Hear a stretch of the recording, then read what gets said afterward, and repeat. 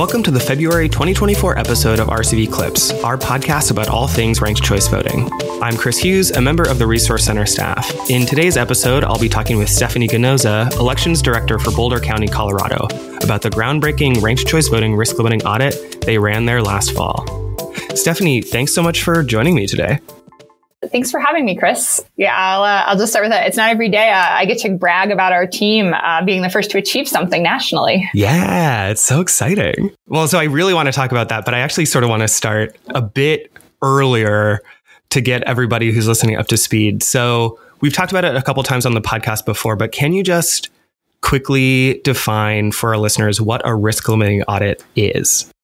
Sure. So a risk limiting audit is a post-election audit that provides a statistical level of confidence that the outcome of the election is correct. So said slightly differently, every time we perform one, we're able to say that there's a high probability that the reported winners accurately reflected how voters marked their ballots. I imagine you have to explain that a lot to people. It's definitely a yes, short answer. Slightly longer answer is yes, and it definitely creates a bit of a head scratch for people sometimes on how is this different from just a general audit? Do you do other types of audits? And the short answer in those aspects is we don't do other types of audits. We only perform the risk limiting audit when it comes to ballots in Colorado. Well, yeah, I mean, that's a whole other topic, a podcast episode, but the concept, like there's so many ways you can audit an election, not just the tabulation of the results, but like the processes and all of that. But we're here to talk about risk limiting audits, so I'll stay focused on that for now. So, you know, we'll get to it in a bit, but you all ran the first risk limiting audit of ranked choice voting, but you've been doing risk limiting audits in Colorado for a bit. Can you talk about the timeline, how that started, how long it's been going?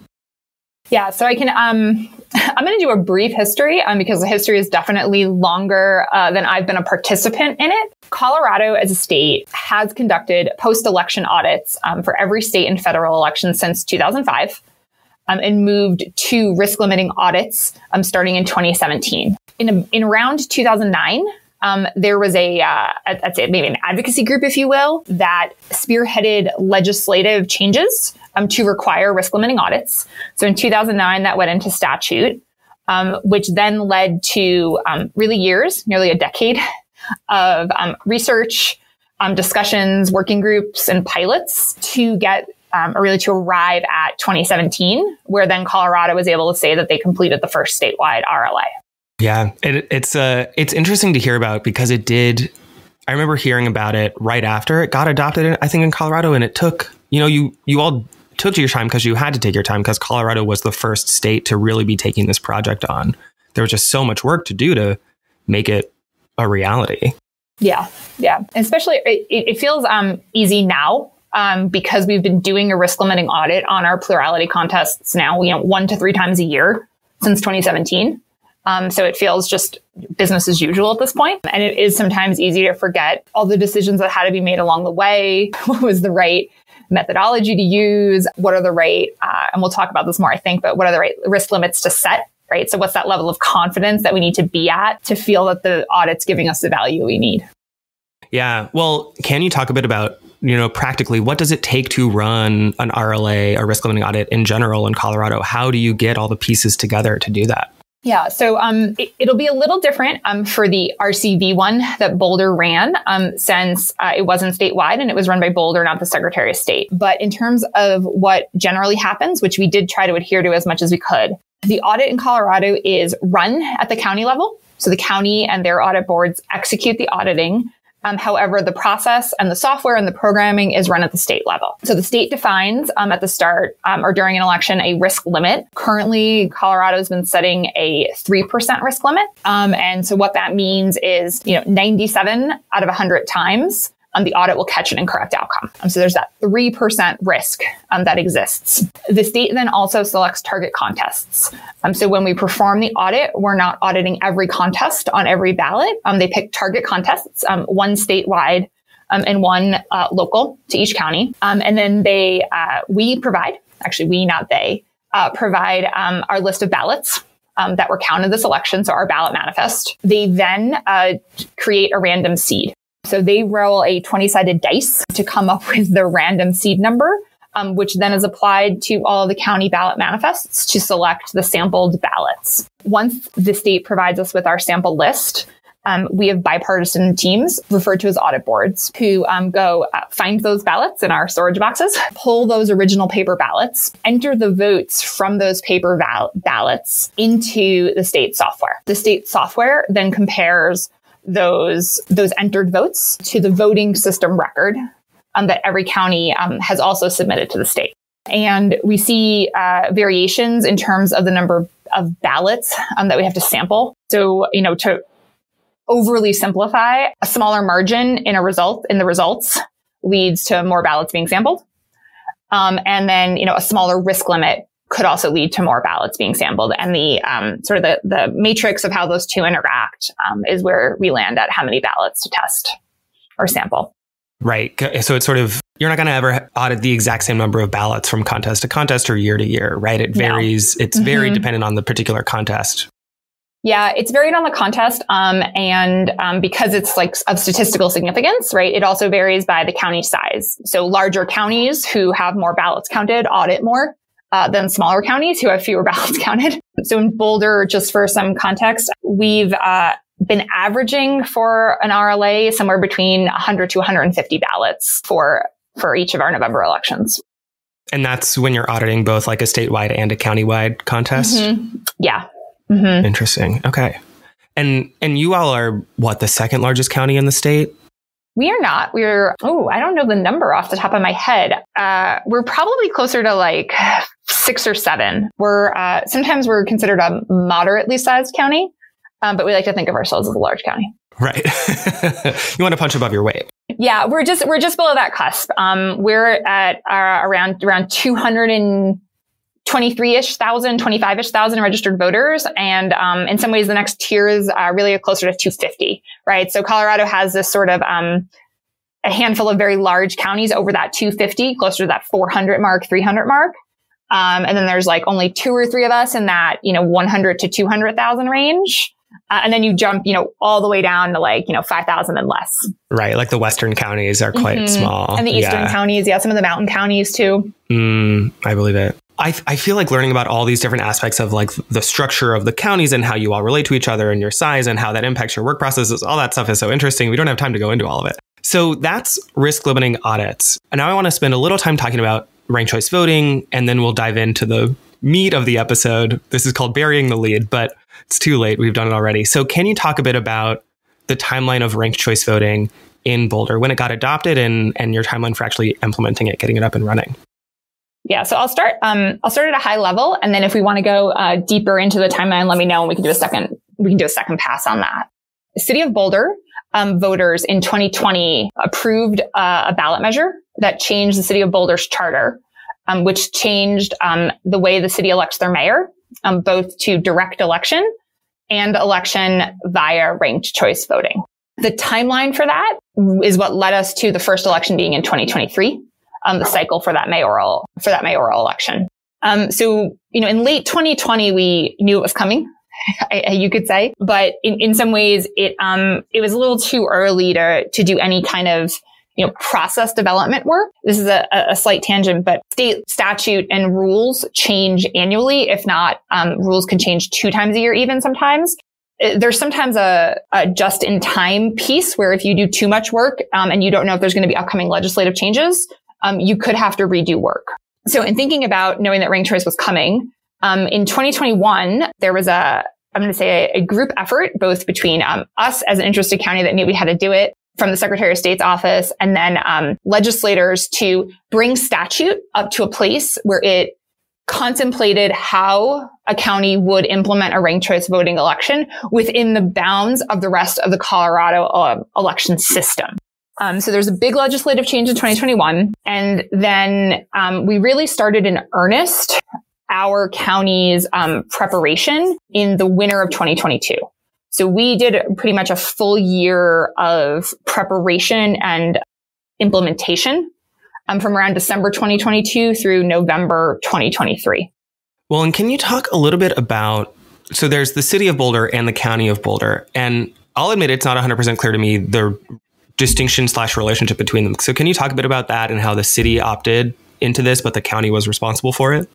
Municipalities or special districts, so anyone that might need to conduct an election in Colorado, depending on how their charter, what set of statutes they're chartered or governed by, some of them conduct their own elections.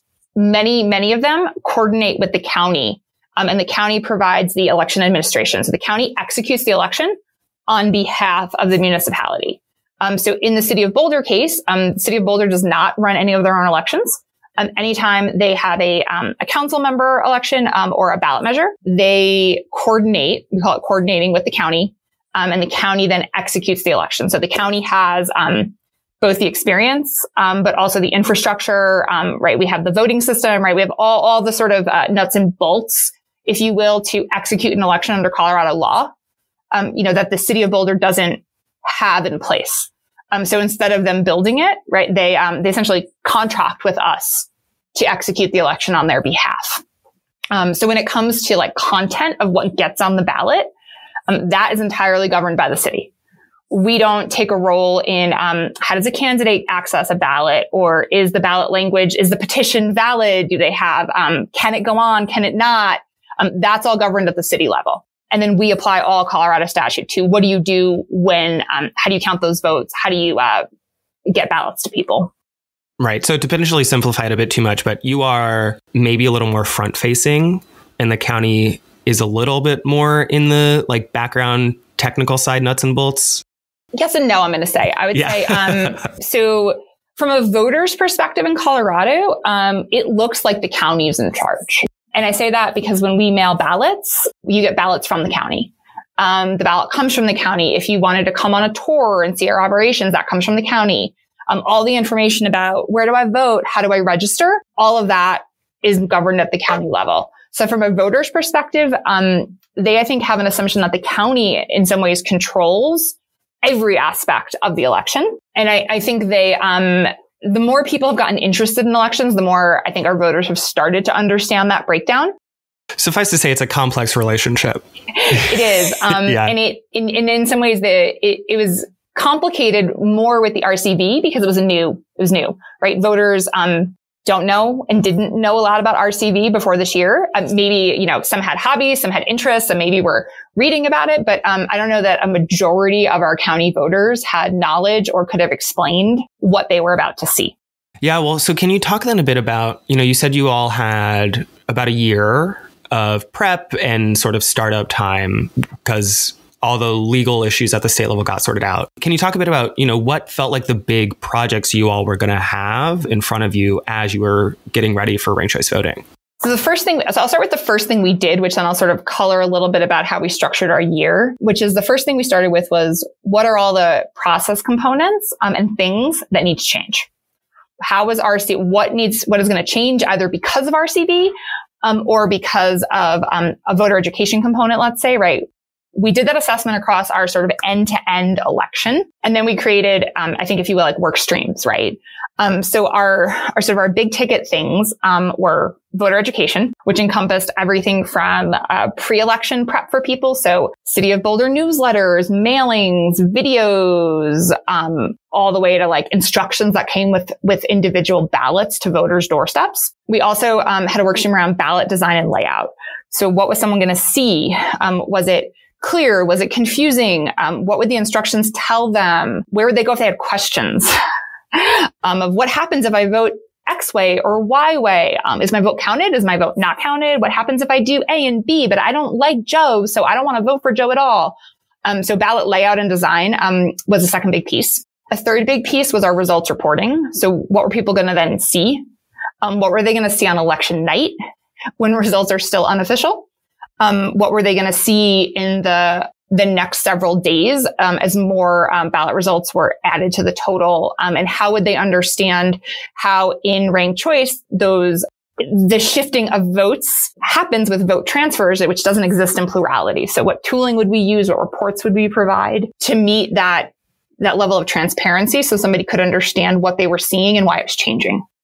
We then, of course, had the RLA piece. So just really, the entire work stream around what was our risk limiting audit going to look like. And then there were sort of, I think in all those areas, sort of extra little pieces here and there. The risk limiting audit piece is probably the piece that we had a lot of support from people who had ideas and had guidance on what they wanted to see and what they thought people could do. But we probably had the least number of examples to go from. For voter education and for, even ballot design and things, there are other jurisdictions nationally that have been executing a ranked choice voting election. So we had samples. Some of the groups have done white papers and done research and polled people on what's the right format. So we had a lot in those spaces. We had to tailor it to Colorado, but we had a ton of examples to go by. The risk limiting audit was one where we had to create a lot on our own, and the state law and rule was actually fairly silent on how to audit a ranked choice voting election. Yeah. Well, so I'm about to dive in on that. I just want to give you all kudos because I think your whole your implementation from end to end was great. You all followed best practices top to bottom in running this election and also ran it on hard mode by having to do a risk limiting audit at the end. I was just really impressed and excited to see you all doing a great job with voter education, with ballot design, and especially with results reporting, because I think that's a place where people are still getting comfortable with RCV. And so there's some people who have the instinct of, let's wait to produce results. Because, I understand the hesitation in terms of there's more happening under the hood here and there's more explaining you need to do with voters. But it seems like greater transparency, like you all did with unofficial results early and often on election night and thereafter, I think helps with your transition a lot. So that was really cool to see. So I just wanted to give you all kudos for all the work you put into making that work right for voters. Thanks. So with that, all that prelude, we are now at risk limiting audits of ranked choice voting. Like you were just hinting at, you all are actually the first jurisdiction, as far as I know, in the world to actually run a single winner ranked choice voting risk limiting audit of a governmental election, right? Of your actual real world election results. People have run risk limiting audits after the fact, after results are certified. People have run them of internal party elections, but no one has ever done it following all the rigors and processes of a governmental run election. So that makes you groundbreakers. That also meant you had a very difficult task. It makes us easy targets also. Yeah. Oh, no.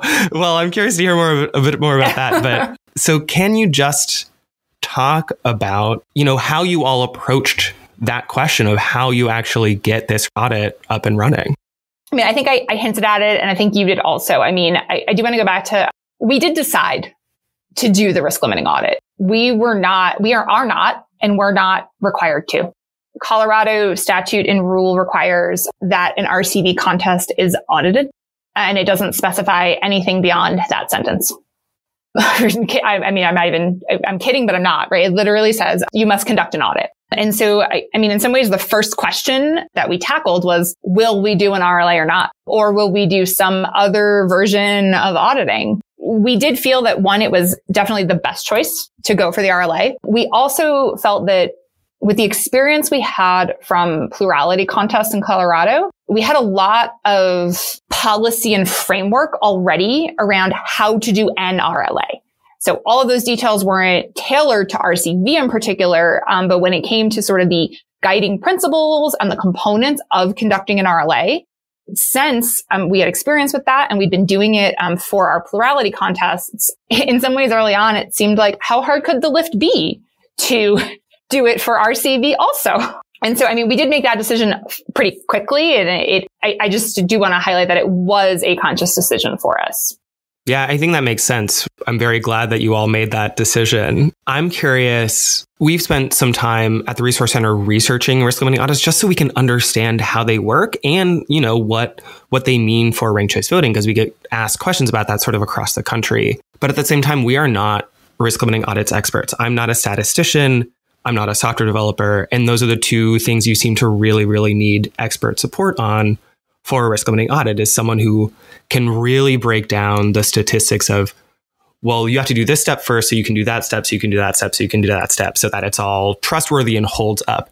and you need a software developer who can build software that actually allows you to implement, the pretty sophisticated statistical algorithms that are underlying this risk limiting audit. So I'd love to hear more about how you all worked on that, how you identified the people to bring in on this project and sort of pull those resources together so that you could actually run this audit.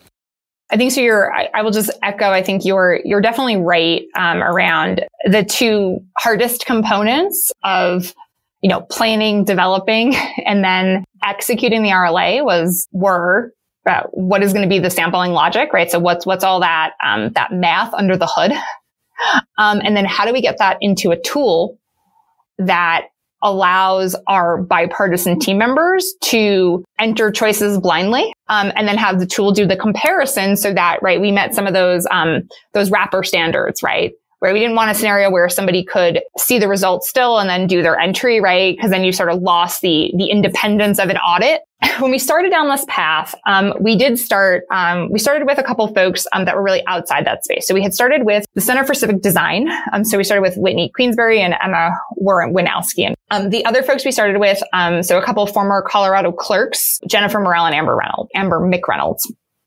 And they helped us sort of bound ourselves just in the whole space. So here are the jurisdictions that have done stuff. Here's resources. Here's people who have investigated this. Here are insights. Here are examples of tools or examples of content that others have produced. So we really started there as who could we talk to? Where do we go? How do we make this happen?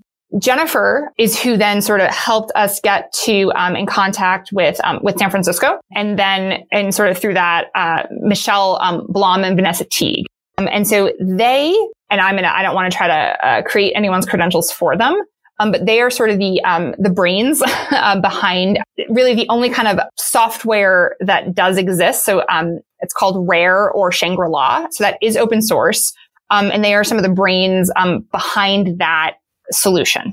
So we had started meeting with them around, we're hearing there's a solution, but what is it? Is it code? Is it code that we have to just run on a command prompt line? Is it a software? Is there a user interface, right? So we started going down all these, in some ways, really basic questions at the outset to even start to frame out what existed versus what did we need to build. Philip Stark, Michelle, Vanessa, and Philip really provided that statistician expertise to us. They provided us guidance on sort of how the math, they explained the math to us several times as to how does the math work. They've done work and training with us on what does the math output look like? What are some ways you can think about how the math works so you can attempt to create sort of some type of mental image or map as to what's happening when a sample is being selected. But we really relied on them to give us that guidance. We then, in some ways, took their sampling code, right, for a sort of a simplified way of saying it, and worked with a local technology firm that we have a partnership with, Rule 4, and they helped us sort of create that software wrapper. So how do we get from a code for sampling to we input our ballot manifest. We input the sample seed that is then processed by the code. It then spits out the actual samples. Those samples are then given to board members. Those board members enter the votes in a different screen. And then the software does the final comparison to produce a comparison report so that our audit board and our Canvas board can say, oh, we see the comparison. We see that the comparison matches, right? And therefore the audit passes, if you will. And so while our team, we had a project manager fully dedicated to this whole cycle, and then we had our staff team members that run each of our processing operations involved. So in this case, our scan room and voting systems team really took the lead with Michelle, Vanessa, and Philip on, okay, well, this is our output. How does it interact? Here are samples. So lots of testing, lots of, in some ways, trial and error on that. This is what the Colorado voting system produces. It was not exactly the same, different versions of voting systems, different versions of output. So accounting for those kinds of changes. And then we had tried to adhere. So our baseline standard was to adhere as close to the plurality process in Colorado as we could. So when it came to the question of, well, what do we want our audit report to look like? We erred on similar in certain identical in substance, similar in format to what we produce through plurality. Yeah, that make you want to have that continuity for people, right? So it is still different, right? Obviously highlight, we've checked rankings. We haven't checked individual votes in a contest, but the more continuity there is, the less, I think the simpler it will be for people to understand. Simpler doing a lot of work in that sense. I mean, the audit process that our audit board, our bipartisan judges participated in that lens was, basically identical, right? They had a paper ballot. They visually, of their own eyes, observed those votes and recorded those votes into the audit tool, which was then compared to what the voting system recorded. Which is you're saying quite similar to the process for plurality. I mean, in that way, it's identical, right? The real difference came down to the sampling math, right? The sampling math for RCV, in order to arrive at the same confidence level, is much more complicated because the math is considering, and I'm gonna overly simplify this. So if you want something way more complicated on the math side, it's not going to be with me. But really, the math is accounting for the fact that vote transfers happen. Right. So the math and that your sample size has to account for the idea that candidates are getting eliminated throughout the process. And, the more eliminations you have, the more vote transfers you have, depending on which way your margins go between which candidates are eliminated and your first place. That's so you're almost validating in that math way more number comparisons and margins than occurs in a plurality RLA. Yeah. The way I think about it is in ranked choice voting, there's just so many universes of possibility, right? The more candidates there are, the more votes that are cast, the more possible ways, the more different orders there could be of candidates who got eliminated. And a risk limiting audit wants to check what's the most vulnerable part of that round by round counting process? Where is the place where things could really, really be different if this person got eliminated instead of that person? And it seems to me that's where risk limiting audits are laser focused in on for ranked choice is what are the most consequential bits of this process? And it's just because there's so many universes of possibility, the computation, the math of it is what I think computer scientists call NP hard. That's a phrase I learned from reading Michelle's papers. And I know that it sounds hard, but that is fundamentally the thing that makes a risk limiting audit of any ranked choice voting thing computationally complicated, because there's so many of these universes of possibility. You need to build an algorithm that can sort through all that information efficiently. And it's just, there's so much information to sort through.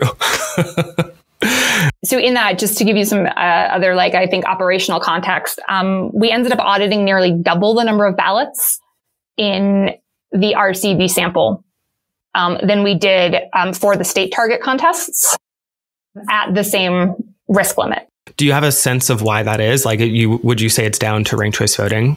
It boils down to, I think, some of what you were, just describing, which is the margins, right? So the number of candidates we had in our RCV race, and then the margins between them and the order of elimination. And so I think just that math resulted in more ballots needing to prove the outcome of the winner. I think a wider margin, if we had had a wider margin race, similar to plurality, we would have had less ballots to sample. Right. Because the mayoral was pretty competitive, is my sense. Especially between first and second. We saw that, early returns are always just early returns. But we did see changes in who was in first and second through early returns, or our first rounds of returns, I should say. And with that, I think the question of when third and fourth places votes were going to be transferred, could it change? The numbers were at a point where if fourth or third, if all of their votes had gone to second place, I think second place could have come out ahead. Which, makes it so you gotta look at more of those paper ballots then, if you want to really check that result. Yeah. So I'm curious, normally you were talking about the coordination normally for a risk limiting audit in Colorado is the state sort of holds the software, and there's this sort of communication, this back and forth between the county and the state. As the county gets information, it goes to the state says, okay, we're good, or actually you need to audit more. I gather that in this instance, the county was sort of taking the lead on the development. How does the tool that you all had to create fit directly into the state's auditing program now? Or how is the state involved is my first question, I think. And then my second question is, how is this fitting in with the overall process? I think to start with the question of how was the state involved in 2023, the simple answer is they were not. So we were happy to, have discussions with them and get feedback from them as well. But when it came to like the actual tooling and the interaction of data and the production of the audit reports, all of that was county only. So when it came to the RCV contest, all of the RCV data exchanges, reporting, et cetera, was all housed county. There was nothing that went to the state and came back to the county. When it comes to, I think, a bit forward looking, I think so we've shared with the state and to the extent possible, publicly all of the code and wrapping that we used and built. And so I think a bit of our hope and a bit of our understanding is some of that development and time that was invested or that we invested as, the first county to go, the state will be able to leverage, and then potentially integrate into their tooling so that in future years, and I think the timeline's somewhere around 25, 26, where the state's required to support a statewide RCV race, that they're able to take all or most of what we already created or at least started to create and wrap that into their tool so that if there ever is a statewide race, if there ever is a statewide race for most counties, right, that there won't be this research investment, right? There won't be this build investment. It sounds like was probably the simplest way to go through this, right? Not to try and you eat an elephant one bite at a time. And risk limiting audits of ranked choice voting, risk limiting audits in general, like you definitely, I think, need to adhere to that philosophy. There's a lot of work you can be doing. There's always more scaling up you could do, but it seems like, starting at the county level, working out a lot of the kinks is probably the right way to go. You mentioned already that, you were working with these developers over the course of the year. When did development wrap up? When did you feel like, okay, we're sort of in production, ready to go to run this audit? It was late. It was probably close to 2 weeks before the audit. This is not by any means to diminish all of the work that we, were able to leverage from others, but the work to really package it and make it into a some form, and I'm saying some form because it was by no means a polished tool. The work to package it into something that we could explain to our judges and our audit board members, and it would instill confidence to anyone seeing it, took, I think, longer than we expected. Right. So getting to that place where the pieces of the program, connected with each other and, in some ways, automatically took the next process step. Some of those things, we still had more manual intervention than I think you would want in a statewide, audit tool. So there were definitely, so we sort of made a cutoff point on these are the series of process steps that we're willing to manually do. And it was more than I think we would want in the future. Well, I remember talking to people, or anytime I talk to people about a risk limiting audit, it seems like the user experience and getting people to feel comfortable with the tool, but also trust it, right? Because it's doing all these calculations in the background is truly the challenge. It's all that trust building work that means you need to distill high level statistical concepts or very expert statistical concepts to something that's pretty digestible for the average person. And I gather that's true both of risk limiting audits, just communicating that to the public, and like you're saying, working with your people on your audit board who are, pretty much regular everyday people. Oh, absolutely. Right. They're great people, but they're not statisticians either. Right. Yeah. So I think that's a good, best practice for everybody knowing going forward, this is doing that work. The trust building takes a lot of investment.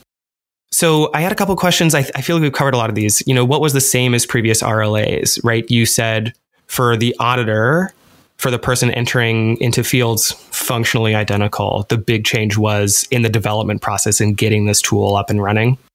So like I said, we tried to adhere as close as possible. So it was post-election, I think, in the end, but we did release, the software tried to keep to the open source standard of releasing all the code and the math that was used. We used the SOS's random seed, right? So instead of creating our own, we just used theirs. It took one piece out of, county hands and let us rely on one piece outside to say, right, there was less opportunity for there to be perception questions of, did you pick your seed? Did you know which ballots were in which order? So that took one step away from it. And we used the same risk limit that uses statewide. We still, randomly selected samples, and we still compared those paper votes to the voting system record.